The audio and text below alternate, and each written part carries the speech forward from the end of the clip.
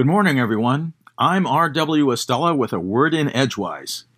Today is the 21st of June, the 172nd day of 2021, affording us 193 days until 2022. Today in 1788, the United States Constitution went into effect when New Hampshire became the 9th state to ratify the document. Today in 1966, Who's Afraid of Virginia Woolf was released by Warner Brothers as Mike Nichols's directorial debut. Ernest Lehman wrote the screenplay, remaining mostly faithful to Edward Albee's 1962 play of the same title. Elizabeth Taylor played Martha, and Richard Burton was cast as George. Heavenward over the weekend in the southwestern sky, our burgeoning moon has been keeping company with the first magnitude star, Spica, in the constellation Virgo the Maiden. And about a half hour before midnight last night here in the northern hemisphere, the June solstice, or summer solstice, occurred. So hooray! We're officially at the beginning of summer, and today is the longest day, daylight-wise, of the year. Out the back window, the lupin and the buttercups are going to seed, meaning we'll be soon detaching the seed tops from the stalks, tamping them down by the roots of the plants, cutting the stalks, and fortifying the compost heap. Then the big terracotta patio pots will become like musical chairs, their new seedlings moved about into a comfortable spot for the next few months.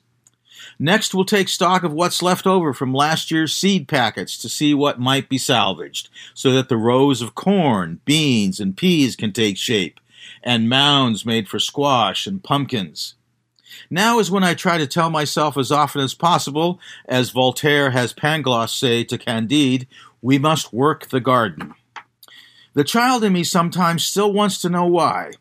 But my subconscious, having worked gardens for decades, since first following my mother's motions in our family's kitchen gardens, knows the wisdom of a simple because, which leaves Candide more than just a little unsettled. Our gardens are perhaps as symbolic of summer as sunbathers at water's edge. Where else is the product so clearly a factor of summer's basic components, its heat, related to the length of day, and the seasonal particularities of summer's climatology. In this past week's verified data, the national COVID-19 death toll here in the U.S. since the beginning of the pandemic has reached 601,000, meaning that during this past week, though much of the U.S. considers itself on the other side of the pandemic, 5,000 people died nonetheless.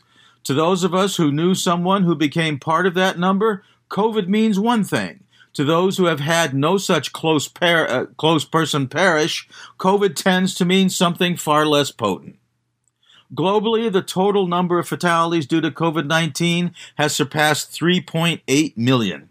And toward the end of last week, the number of confirmed COVID-19 cases worldwide was approaching 177 million. Our confirmed cases here in the U.S. as of this past Friday were over 34 million. You don't need much math to determine we have had over 1/5 of the world's cases of COVID, keeping us in first place, though India is closing the gap, having reached 30 million cases by the end of this past week. Behind us in order of appearance regarding numbers of COVID cases are India, Brazil, France, Turkey, Russia, and the UK in 2nd through 7th places respectively. And currently behind the number 1 U.S. in COVID fatality rankings are, in 2nd through 4th place, Brazil, India, and Mexico. Today in 1905 in Paris, France, existentialist philosopher Jean-Paul Sartre was born to a French naval officer and his wife Anne-Marie Schweitzer Sartre, who was a cousin of the humanitarian Albert Schweitzer. Jean-Paul's father died when the child was only 1 year old, and Jean-Paul was subsequently raised by his indulgent mother in the prosperous home of his stern grandparents. As a shy, odd-looking child, Jean-Paul had few friends, finding company instead with books after he began reading at the age of 4. Study became his primary occupation. In the 1920s, he entered the elite École Normale Supérieure, where he spurned his family's middle-class life. After graduating from the École, Jean-Paul became a secondary school teacher in the harbor city of Le Havre and began publishing papers on literature and psychology. By 1938, he had published his first novel, La Nausée, a milestone in the development of existentialism, which advanced the notion that existence is accidental and that the best relief from the oppressiveness produced by this realization is through the act of creation, and in turn assigns responsibility to the individual for his or her own decisions, since what produces those decisions is the individual's will. Jean-Paul phrases this as, man is condemned to be free. He soon returned to Paris and became a contributor to La Nouvelle Revue Française, which publicized the work of writers such as Faulkner, Caldwell, Hemingway, Dos Passos, and Steinbeck. Jean-Paul served in the French army during World War II, was captured, and spent 9 months in a POW camp, where he began writing plays and producing them to entertain fellow prisoners. In 1940, he escaped and became active in Paris's anti-Nazi underground, while also writing and producing Les Mouches, an anti-fascist play, right in front of Nazi censors. These wartime efforts won him a prominent place in post-war intellectual circles. His lonely, odd-fellow-out childhood is often considered responsible for Jean-Paul Sartre famously observing, "Hell is other people."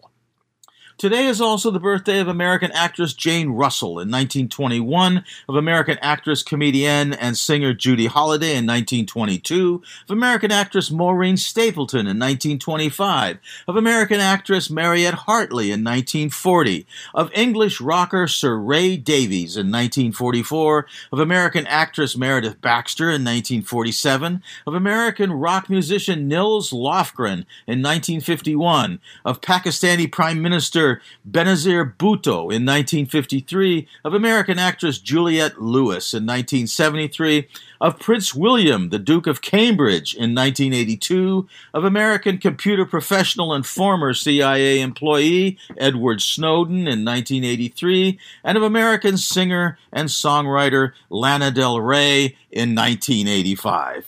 From Orono, Maine, I'm R.W. Estella with a word in Edgewise. Here's to the first official week of summer. Congratulations, we made it to the solstice.